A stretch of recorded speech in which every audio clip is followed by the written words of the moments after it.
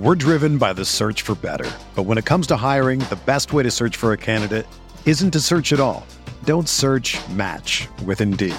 Indeed is your matching and hiring platform with over 350 million global monthly visitors, according to Indeed data, and a matching engine that helps you find quality candidates fast.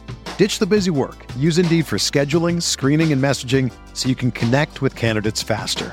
Leveraging over 140 million qualifications and preferences every day, Indeed's matching engine is constantly learning from your preferences, so the more you use Indeed, the better it gets.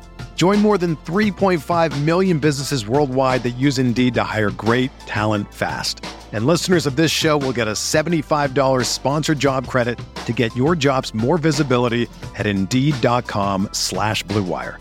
Just go to Indeed.com/Blue Wire right now and support our show by saying that you heard about Indeed on this podcast. That's Indeed.com/Blue Wire. Terms and conditions apply. Need to hire?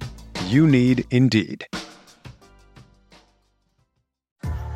What's up, y'all? It's Drewski, and I've teamed up with Mountain Dew to produce a hilarious new basketball podcast called The Dew Zone with Drewski. Learn the backstories of your favorite ballers and celebrities like Jamal Murray. Did you have like a favorite team? Was it the Raptors at the time or no? Was the Raptors even started around that time? Come on, bro. I ain't that old, fam. You talking like I'm 50. Taylor Rooks, Asia Wilson, and many more. You won't want to miss this. Listen to The Dew Zone with Drewski on Apple Podcasts, Spotify, and wherever you listen to podcasts.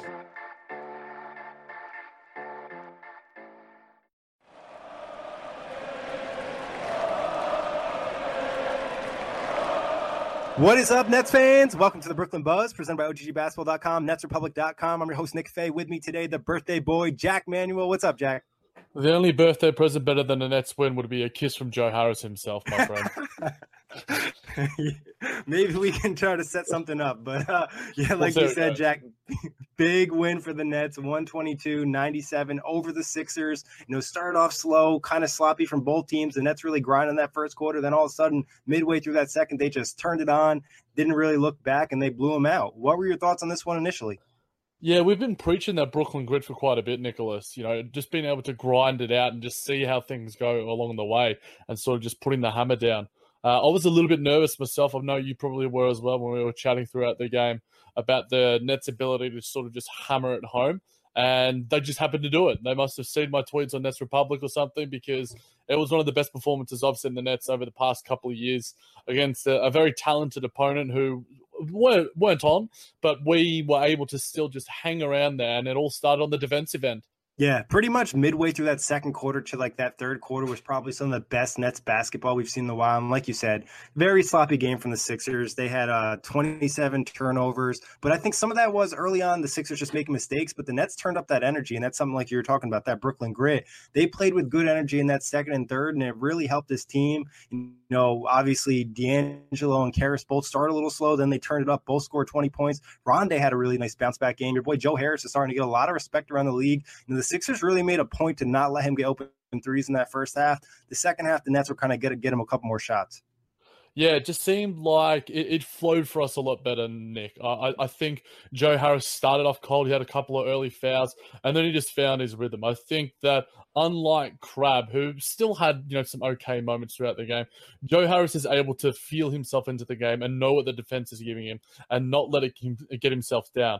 Maybe the injury is obviously having more of an effect on Crabbe than it is on Harris, but he's getting the ultimate respect. He's absolutely dominating around the league. One of the best 3-point shooters. His down low game when he's driving. We spoke last year about how awesome a driver he was, and he was better than LeBron. But now he's not necessarily even making it there. He's sort of dishing it off those down low passes to guys like Ed Davis and Jared Allen. He's making his teammates better. He's killing it. My thread, it was one of the most enjoyable things I've ever done about Joe Harris, and that's saying something. But he was awesome. And yeah, Rondae Hollis-Jefferson plus 27, leading the team in plus minus. He was a nice bounce back game for him. Yeah, and I want to say this is in the second quarter, Ed Davis, Jared Allen, both in foul trouble. Kenny elects to go with RHJ against Embiid, which, we see it, we're like, oh, this is going to be scary. But, RHJ did a great job. The team defense did a great job. He was already kind of frustrated. Rondé kind of went at him on the offensive end a few times, got to the free throw line and just used his quickness. He looks confident, like I messaged to you. He looks a lot more spry in this game. The energy was definitely there. It was just a really good vibe from a lot of the players out there. Yeah, you mentioned energy, and I think that was key across the board.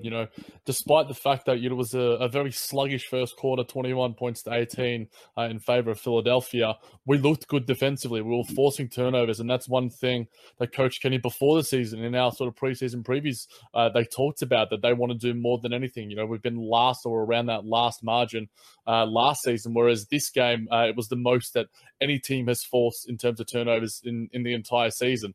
A lot of that was some sloppiness on the Philadelphia end, but a lot of it was your boy, Caris LeVert, absolutely just dominating when it came to steals. Alan Crabb had a couple himself.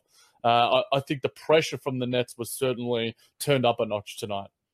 Yeah, and you see them taking advantage when they're playing small a little bit, playing a little bit faster, playing those passing lanes a little bit more, getting those deflections too, something we saw a lot tonight. And, just to touch on D'Angelo, obviously there was a lot of talk about him being benched in the fourth quarter against the Rockets. He obviously played in the fourth quarter, didn't really quite matter as much tonight, but he looked very good. He missed a lot of shots, early in the game in the first quarter, a couple layups and whatnot, but he was consistently getting in there, attacking, getting his floater game. He created contact a few times. Even on a night where his three ball wasn't falling, he still put up 21 points and had 6 assists. Yeah, it was an awesome performance from D'Lo. The whole team was cold early, so you can't really hold that against him, but he just had the right feel for the game. This is the sort of performance that we expect from D'Lo consistently, and I think that this can be a little bit of an impetus, a jolt for him going forward. Our guards were just awesome. Him, LeVert, and Dinwiddie. We sort of talked about it a lot with Zach on the last episode about how they're going to mesh together, but it seemed like Dinwiddie sort of headed the sort of second unit when Russell and LeVert were out, and he sort of just ran the show, and it worked out well for him. It was just an awesome performance all around. And good to see Russell get his minutes in the fourth quarter because, we were critical of Coach Kenny, but I guess the understanding is there from what we know, and he earned it. And he was awesome in that fourth. He was just making the right plays on both ends of the floor. Led the team in assists with 6, was second in assists with 6. Obviously, Spencer had 8 himself. So it just seemed like the pace was good as well. We talked about the fact that the Nets look a lot better when they're getting going in transition, and D'Lo was pushing the pace a little bit more. And it just seemed like everything was flowing. The synergy was sort of there on both ends. Yeah, and there's a couple plays that D'Angelo, he doesn't even need to attack. Sometimes it's just kind of knowing where you are on the offense. He got a little bit deep and then he passed the ball out because he realized he wasn't in a good situation. So I was very impressed from that. And just overall, the team performance, you had a lot of guys. You had 3 guys with over 20 points. I think 6 guys with over 10 points. What did you think about the job the Nets did on Joel Embiid?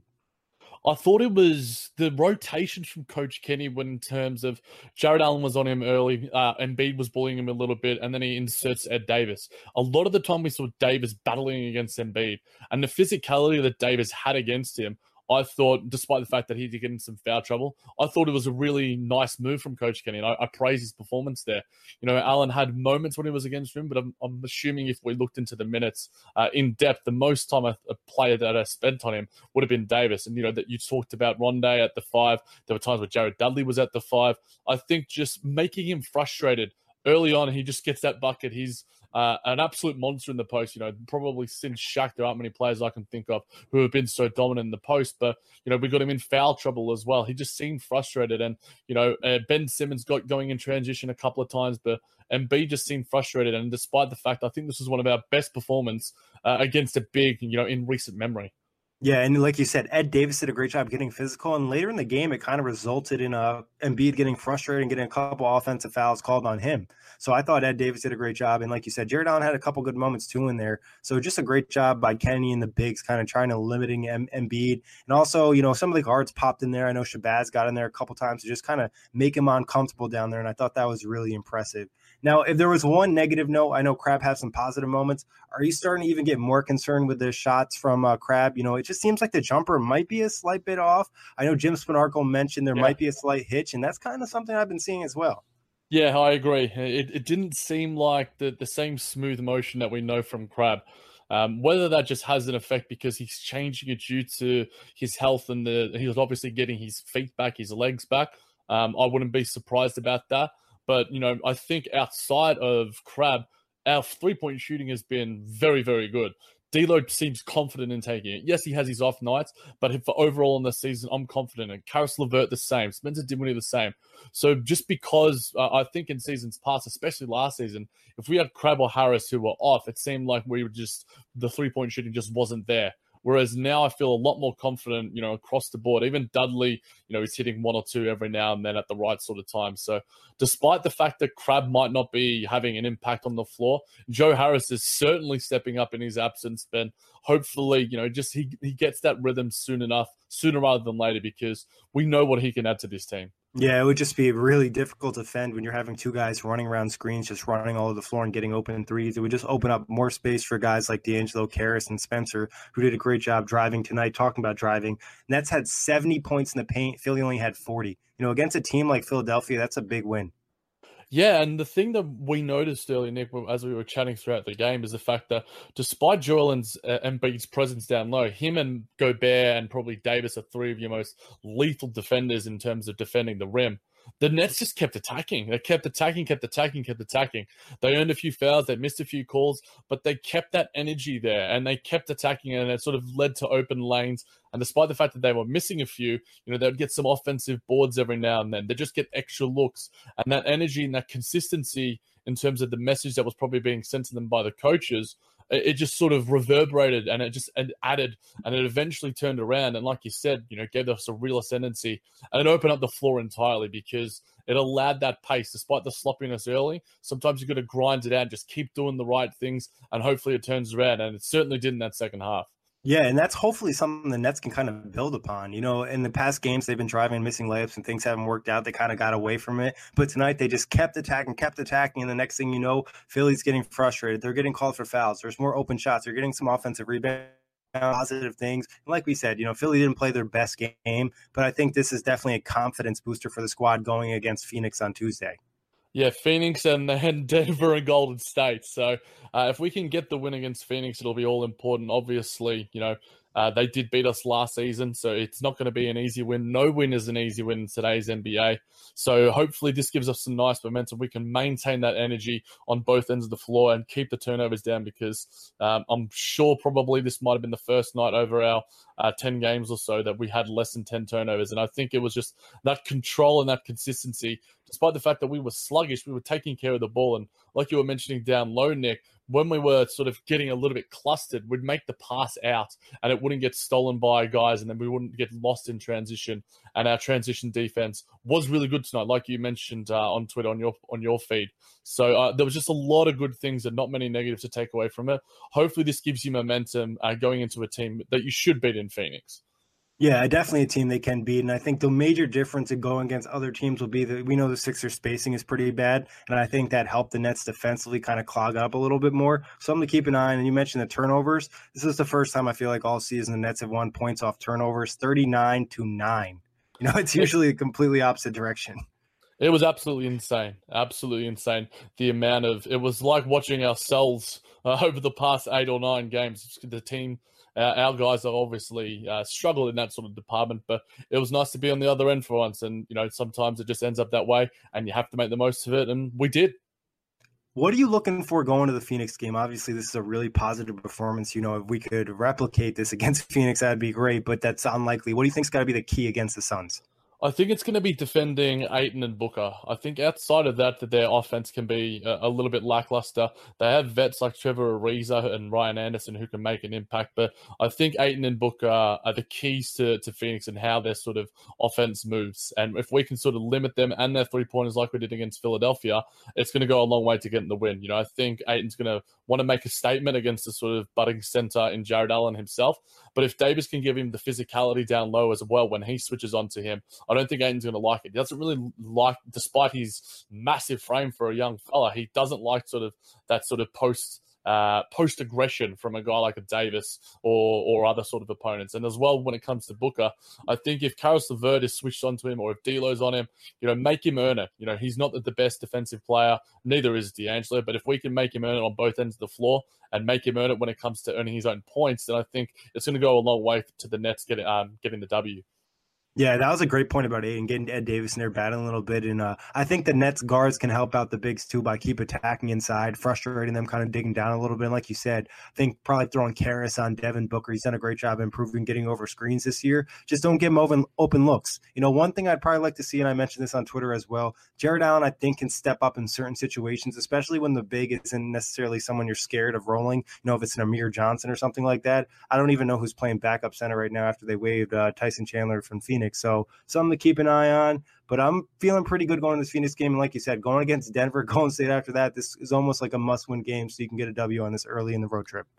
Yeah, and if we're 5-6, that's certainly, and obviously you're more than likely going to be 5-8 after the Denver and Golden State performance. It puts you in a good sort of space going forward, and obviously we're more looking at the performances from guys like D'Lo, Caris LeVert.